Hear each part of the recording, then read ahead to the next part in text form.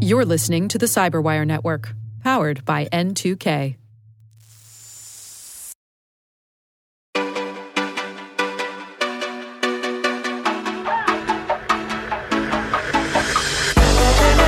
Hello and welcome to Security Unlocked, a new podcast from Microsoft where we unlock insights from the latest in news and research from across Microsoft's security engineering and operations teams.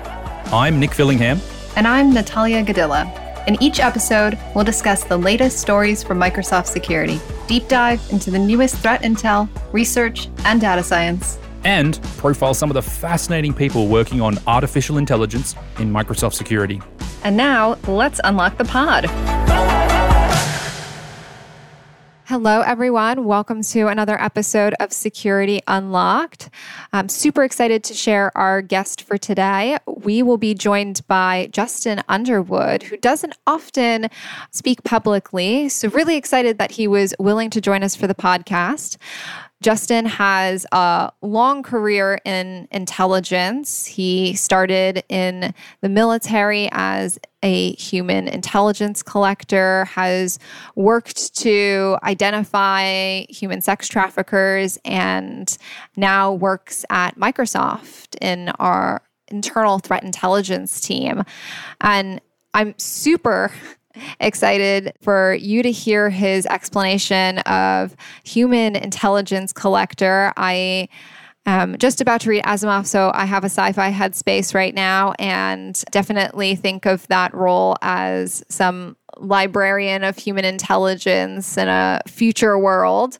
But he does a great job of describing that role and how it's informed his current career in threat intelligence, as well as details and trials and tribulations of making the transition from military life to private industry, which if you are someone who is interested in making that transition or know someone who is, I think this is a really great episode for you.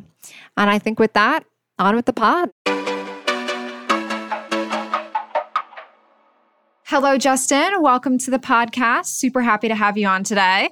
Thank you. Well, let's start with introducing you to the audience. So who are you? What does a day-to-day at Microsoft look like for you? Absolutely. My name is Justin Underwood.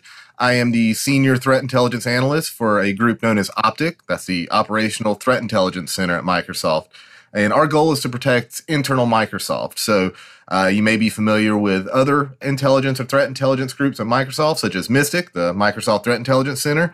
Bringing them up because to differentiate us, they're more of the nation-state focused, customer-facing sort of side, and they partner with law enforcement and other agencies, while my team is focused on internal Microsoft. So we're the internal all-source intelligence cell or the internal threat intelligence group that, due to our understanding of the environment, we use that to surface or discover threats or ongoing attack campaigns and share that across the broader Microsoft, if you will. So we are focused again on internal, but given the complexity of our environment, we're constantly partnering with other teams to share insights or to get insights or to help substantiate some of our reporting and analysis. And what are you working on right now? What big projects are you currently tackling? One of my current focuses is incident support. And by that, I mean, whenever an incident does occur at Microsoft, again, speaking to the many disparate teams, both geographically dispersed or just different focus areas or an area of operations. One of the things that we do, my team, is try to collect all of the intelligence. And to be specific, these are indicators of compromise or tactics, techniques, and procedures, or TTPs, which we use the MITRE ATT&CK framework to kind of capture that. And so we collect and aggregate all of the findings from an incident, and with the end goal of empowering and enabling defenders to search for further activity or to basically ensure they've done a complete or holistic search in relation to the current threat that we're tracking. So we're trying to evolve and build out that process. We're, testing out a different tool right now, and mainly the partnering with other teams has to do with ensuring everybody's bought into the process and that it's properly briefed or shared whenever an incident kicks off, because to use the phrase fog of war, sometimes during the highly complex or more larger incidents, there can be quite a bit of confusion because it's just kind of the nature of it. we're talking about security and intelligence professionals as well as incident responders, but we also have to partner with engineering groups. I mean, marketing people or product group people. And so trying to give everybody that single pane of glass view into what intelligence there is in regards to an incident, that's what I'm currently focusing on developing further, again, with the focus being internal incidents report. So that's currently the main thing. Also, we're going through a hiring push. So trying to go through all the interviews with candidates. So I've been on the phone a lot the past 2 weeks. Oh, very nice. So what did it look like before? It sounds like you said it's an evolution, but when you're trying to pull all of this disparate data, were you looking at just too many tools and you're trying to bring it all into, like you said, one single pane of glass? What does that evolution look like, or what does the before look like? Sure. Well, let's see. I started at Microsoft as a vendor about 9 years ago. And so the first few years we were here, all of that happened in a spreadsheet. Now, much love to Excel. I mean, it's great for analysis, it's great for an analyst to kind of collect some data in there, but it's not great to kind of talk about the intelligence lifecycle. Disseminating intelligence from a spreadsheet is, well, atrocious because the ability to edit, version histories, et cetera, et cetera. So, I mean, and it's still done to some degree at a lot of other companies and organizations where they utilize a spreadsheet for the entirety of their forensics, for their indicators, but it's just not scalable. And so that's how it's done. That's how it was done. And so what we try to do is to focus on the collection side of it, of the intelligence lifecycle, is standardization of information first off. So whenever you pass over information or information is surfaced, we ensure that it's processed so that it's uniform. The main reason for that is automated collection platform. So the evolution has been spreadsheets to a threat intelligence platform, which we then use Kusto heavily for the dissemination component because, again, structured data, that's the way to deliver it to both defenders and analysts. So it's gone from spreadsheets to Kusto is the simplest way that I could describe it, but there's many other components to it. Again, just trying to give people that common place to surface intelligence. That's another key part of the process because we have Teams, we have Outlook, we used to have Link and used to have Skype and things like that. So a lot of side channel conversations are occurring because, knowledge sharing, you're working with some of the subject matter experts to get a better understanding of activity that you're seeing. And so being the person that has to go out and proactively discover in ways through OneNotes, through a random call you heard where somebody mentioned a new host name or something like that. Our goal is to get that data, standardize it, and then disseminate it to all of the defenders, again, to ensure they're able to search for the threat that we're actively hunting. So it's been a lot. There's always more places to go. So I find it funny that when talking to folks in threat intel that Excel comes up as a tool and Twitter as a tool for collecting data. Just goes to show, I mean, they're not sophisticated tools, and it must be hard to collate all the information if you're just pulling it from a Twitter feed. So how did you find your way to Microsoft and cybersecurity for that matter? Absolutely. Well, after I got out of the Army in 2012, how I got into the threat intelligence space, which we can talk about the difference between cybersecurity and threat intelligence. I'm sure that'll come out as well. But how I got into the threat intelligence space was once I got out of the Army, went to college. One of my friends got hired at Bank of America for a new threat intelligence group that they were standing up. And he told me, you're perfect for it. I have a bit of a background in technology. Again, my main discipline's intelligence. So I got into Bank of America and I worked there for about a year. And then I saw an opportunity at Xbox for what was known as XSec at the time, Xbox Security. Being a gamer as well as wanting to work at Microsoft because I lived in the area, I applied for it. And it was for essentially a SOC analyst, Security Operations Center analyst, with a little bit of incident response. Extremely small team. I applied for there and got the position. I worked there for about 18 months. And then I saw a position for another vendor over at where I'm currently for a threat intelligence analyst. And I knew I wanted to get back into the intelligence space in particular, with my experience at Xbox really informing my cybersecurity understanding and how that really operates at scale in an enterprise such as Microsoft. So if it wasn't for my time in cybersecurity in that way, obviously I still am in cybersecurity in a lot of ways, but those are my customers more so. But I got all of that experience and understanding at Xbox, and that's really empowered me to be a more informed and useful intelligence analyst, I would argue. So you referenced your background in intelligence, and on LinkedIn, your title was a human intelligence collector, which I love. It sounds like, I don't know, an antiquarian of human intelligence in a sci-fi film. So I have to ask, what was that role? What did you do as a human intelligence collector?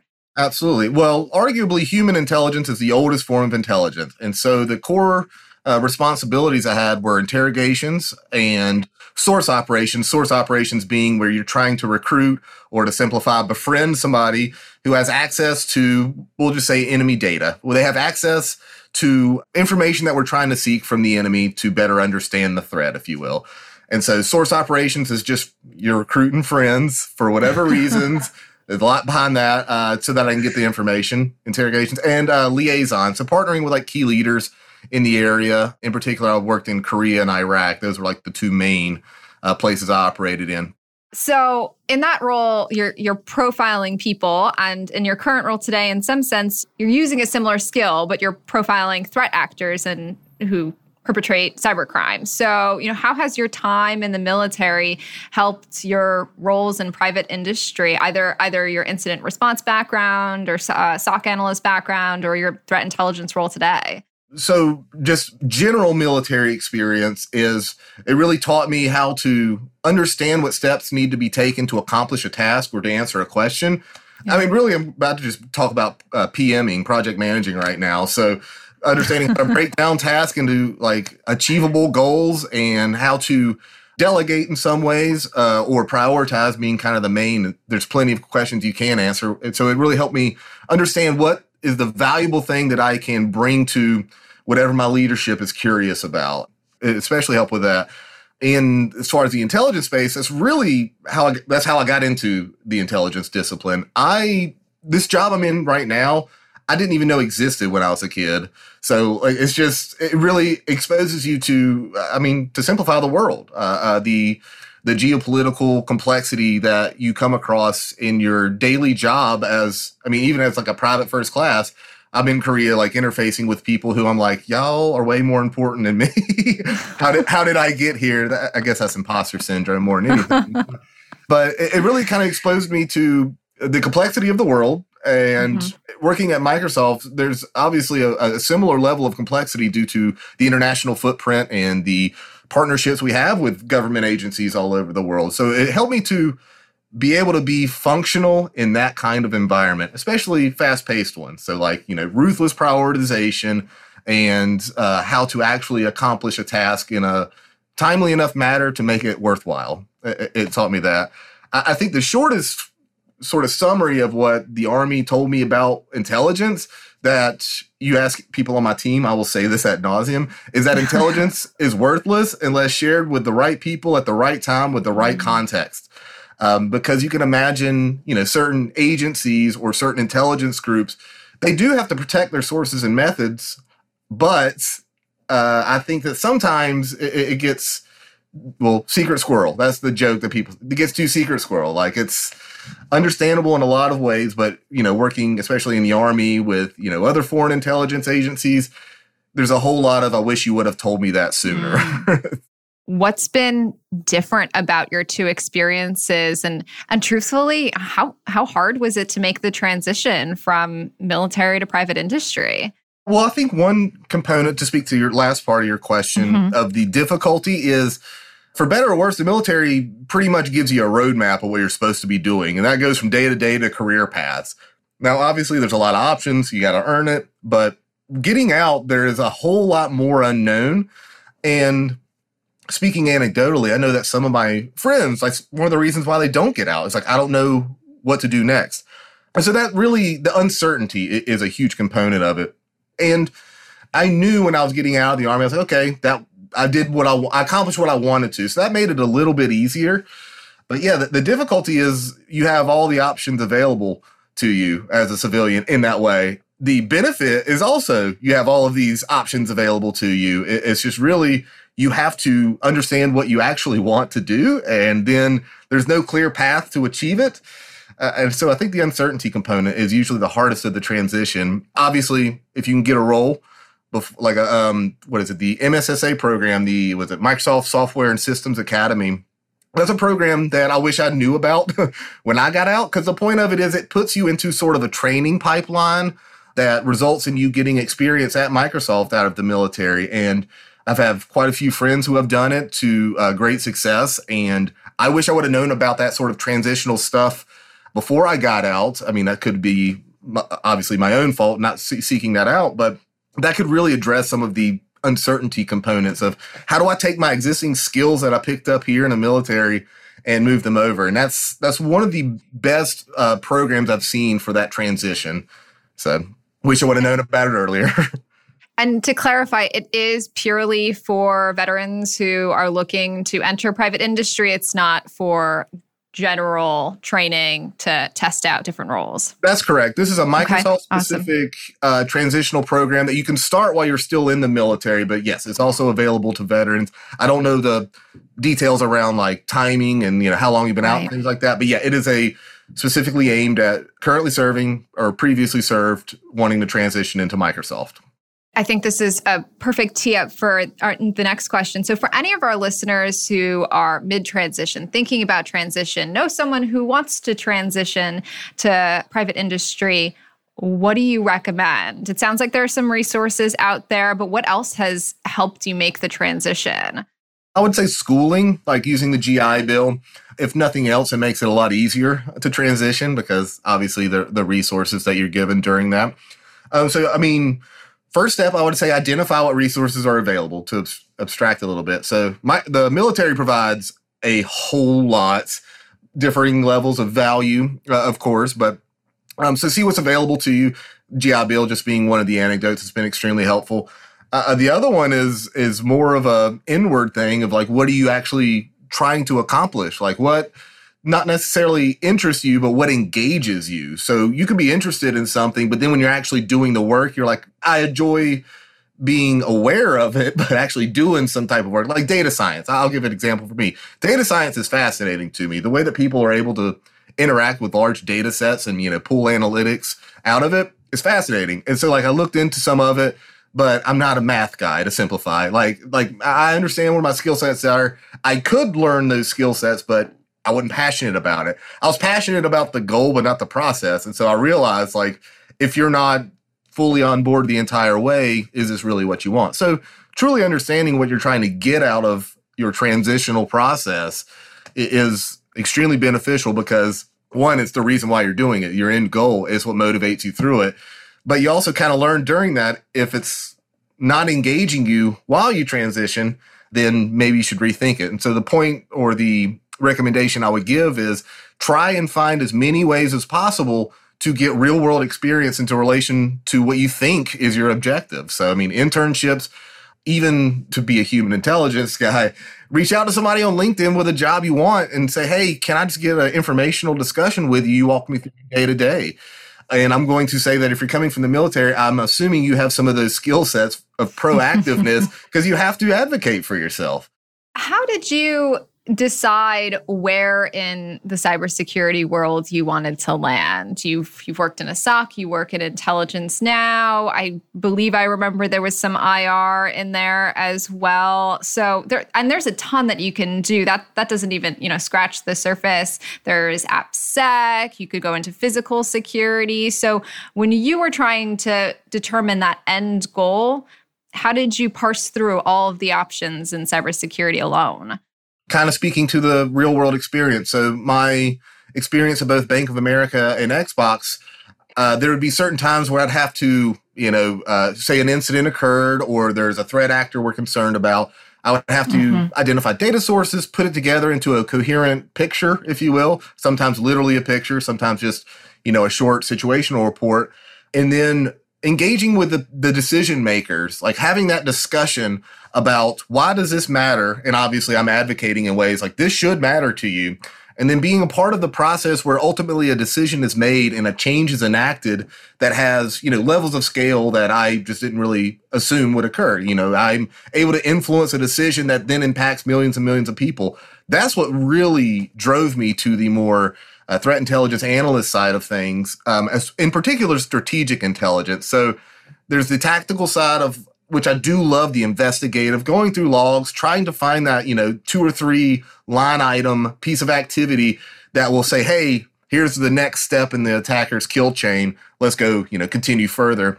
I love doing that as well.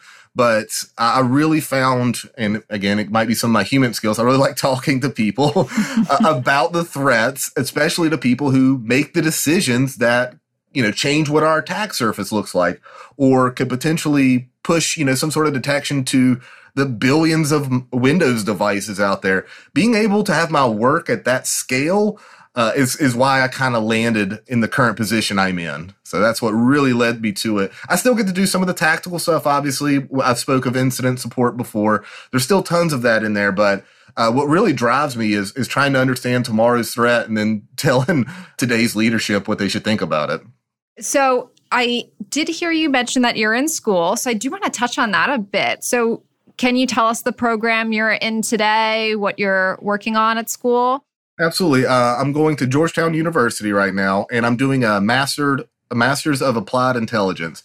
And it's a relatively new degree program. I think it's only a couple years old.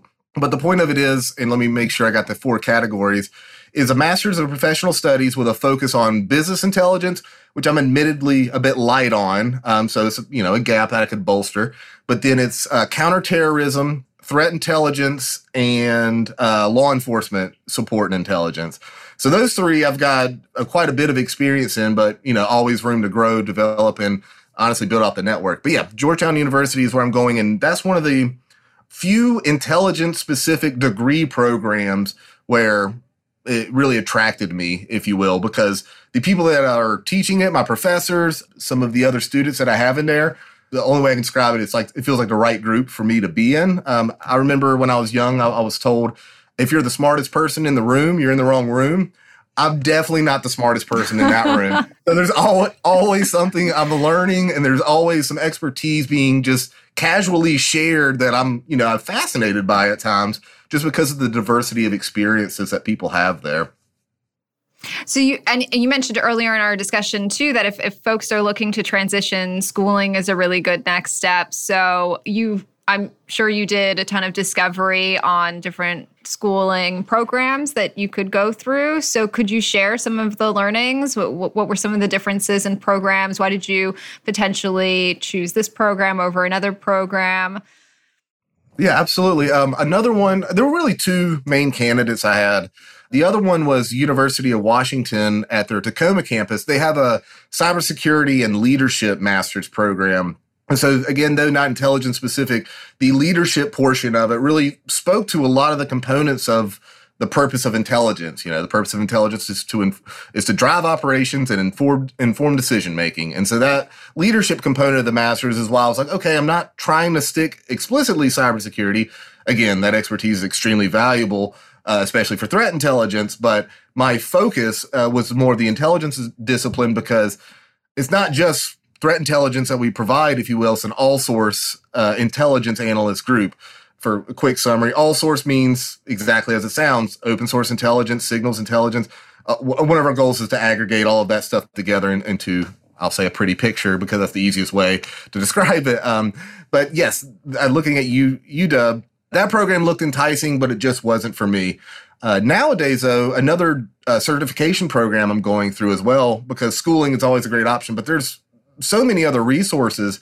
In addition to them, there's Coursera, and these all have really good training materials as well as certifications you can get at the end that can allow you to kind of dip your toe in that water before you dedicate to a 4-year degree or something of that nature. So that's something that I not only visited, it's something I still do. I'm still doing just random certifications that interest me through Coursera. And so I believe between the schooling thing, there's so much other training as well that allows you to kind of get initial insights into what that discipline would look like. I would highly recommend those as well before you commit to a degree program.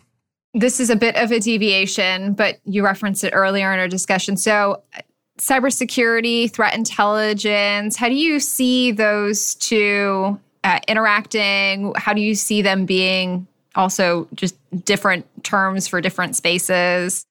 There's a growing need for it. I'm sure everybody listening understands that. But yeah, I mean, cybersecurity obviously is extremely important because think of the amount of devices and accounts that everybody has. That attack surface is going to continue to grow. And so will the need for people with the expertise and understanding to combat that. And then, of course, the engineering component to build better tools for the different types of threats that exist out there. So it's going to continue to evolve.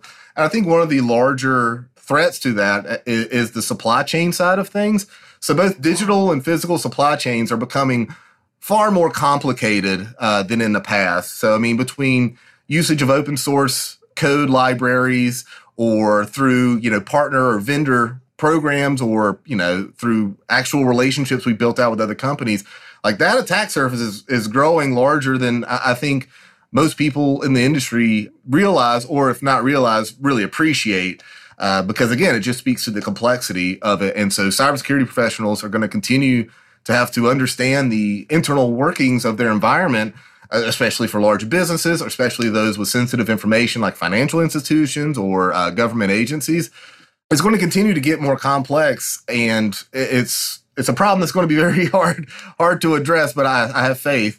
And then as far as the threat intelligence side, and again, it's a whole other conversation about the differentiation between those two, I would say. But the amount of overlap is enough to really just group together. But as far as the threat intelligence space is, how are we going to continue to interact with certain agencies or groups that we know are targeting us, that we know are compromising us? When I say us, I don't mean Microsoft in particular. I mean, us at large.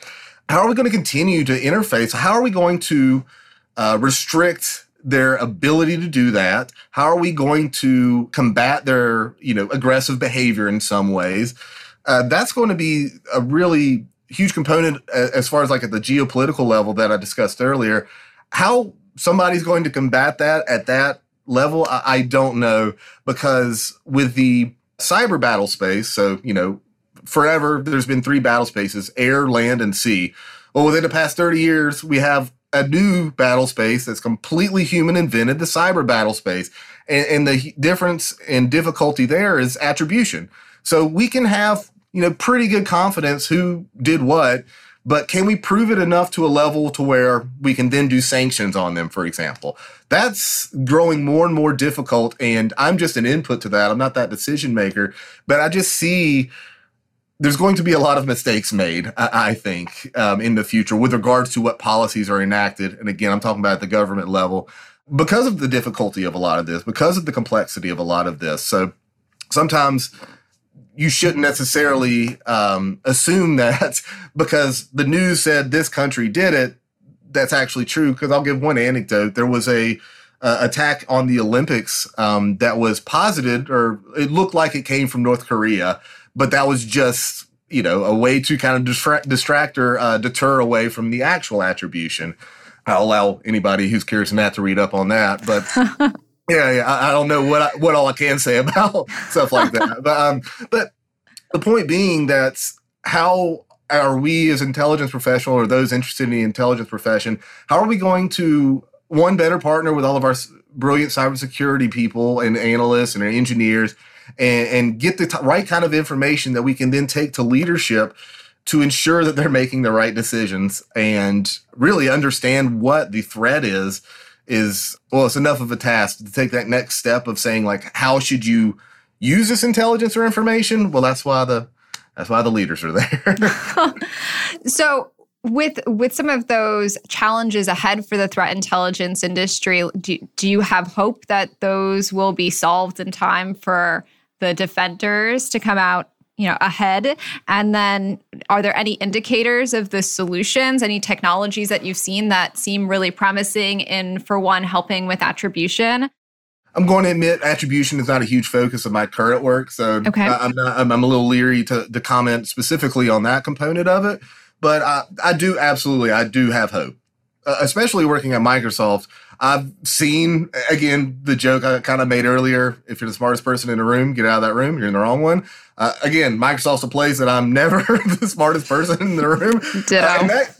And that gives me a lot of hope and faith, because to hear the discussions about, some people are looking like, I try to look 1, 3, 5 years into the future. There's some people who are like 10 or 15 years understanding the technology and where it's going to lead. And And fortunately, they're on our side, I guess you could say. But I absolutely have hope. But it's always going to be that back and forth game of a new threat pops up. We got to find a way to combat it. Or, hey, we completely shut down the infrastructure for this threat. Yay, big win for us. But, then they're just building out newer, better infrastructure. So there's going to be constantly that sort of cat and mouse game. But I'm absolutely hopeful, to take it, I guess, a little philosophical. If humans were completely bad, we would no longer exist, in my opinion. Like, there is some good, there is some innate good, I feel like. And so that gives me hope. Whether or not that's valid, I don't know, but it helps me at least. From all of the conversations we've had on this podcast, I hear again and again from folks in the cybersecurity and intelligence space that is why they're in the space, that they are good people who want to do good work and help others. So I definitely think that there's truth to that. Well, thank you for spending some of your little public time with us. We definitely appreciate that. And if any of our audience does have any questions for you, you can send them to our email, securityunlocked@microsoft.com, and we'd be happy to pass them along. Any other resources that are just in the industry that you might recommend if someone just really loved this conversation and wants to keep learning?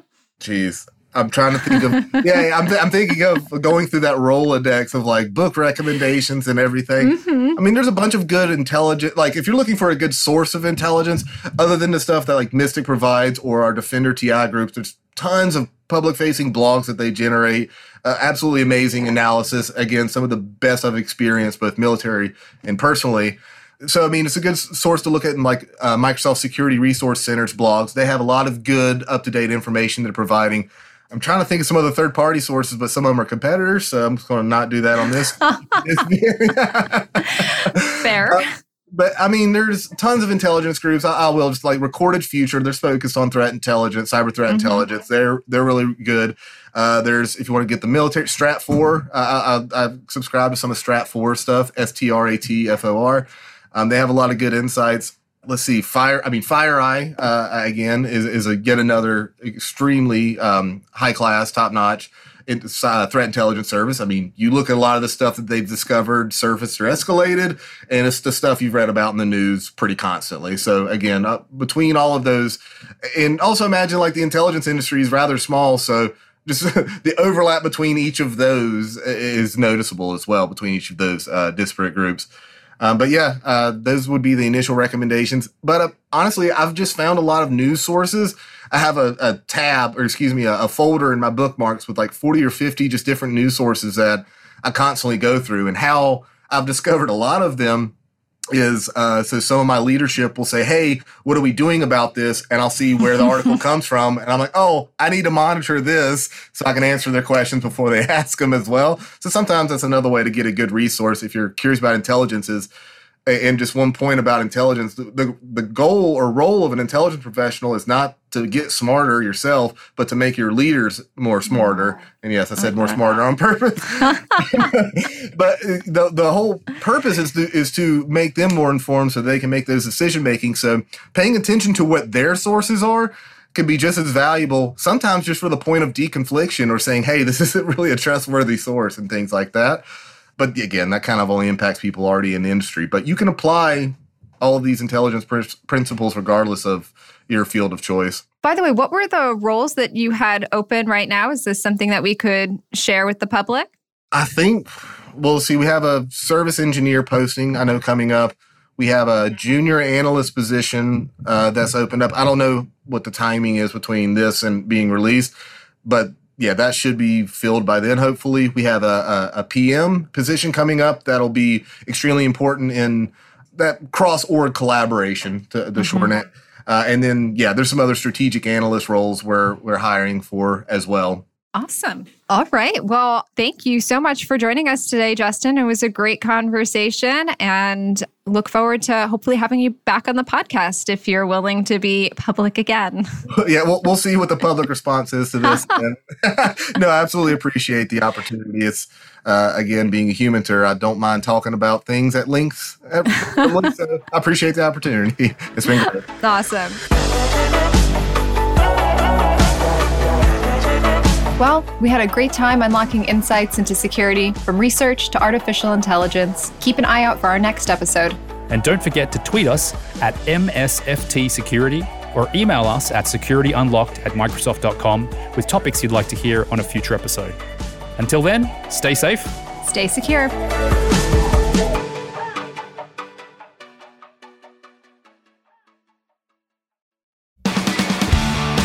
This week on the Microsoft Threat Intelligence Podcast, join us as we dig deep into the XZ backdoor with its finder, Andreas Freund, and senior security researcher, Thomas Rochia. Be sure to listen in and follow us at msthreatintelpodcast.com or wherever you get your favorite podcasts.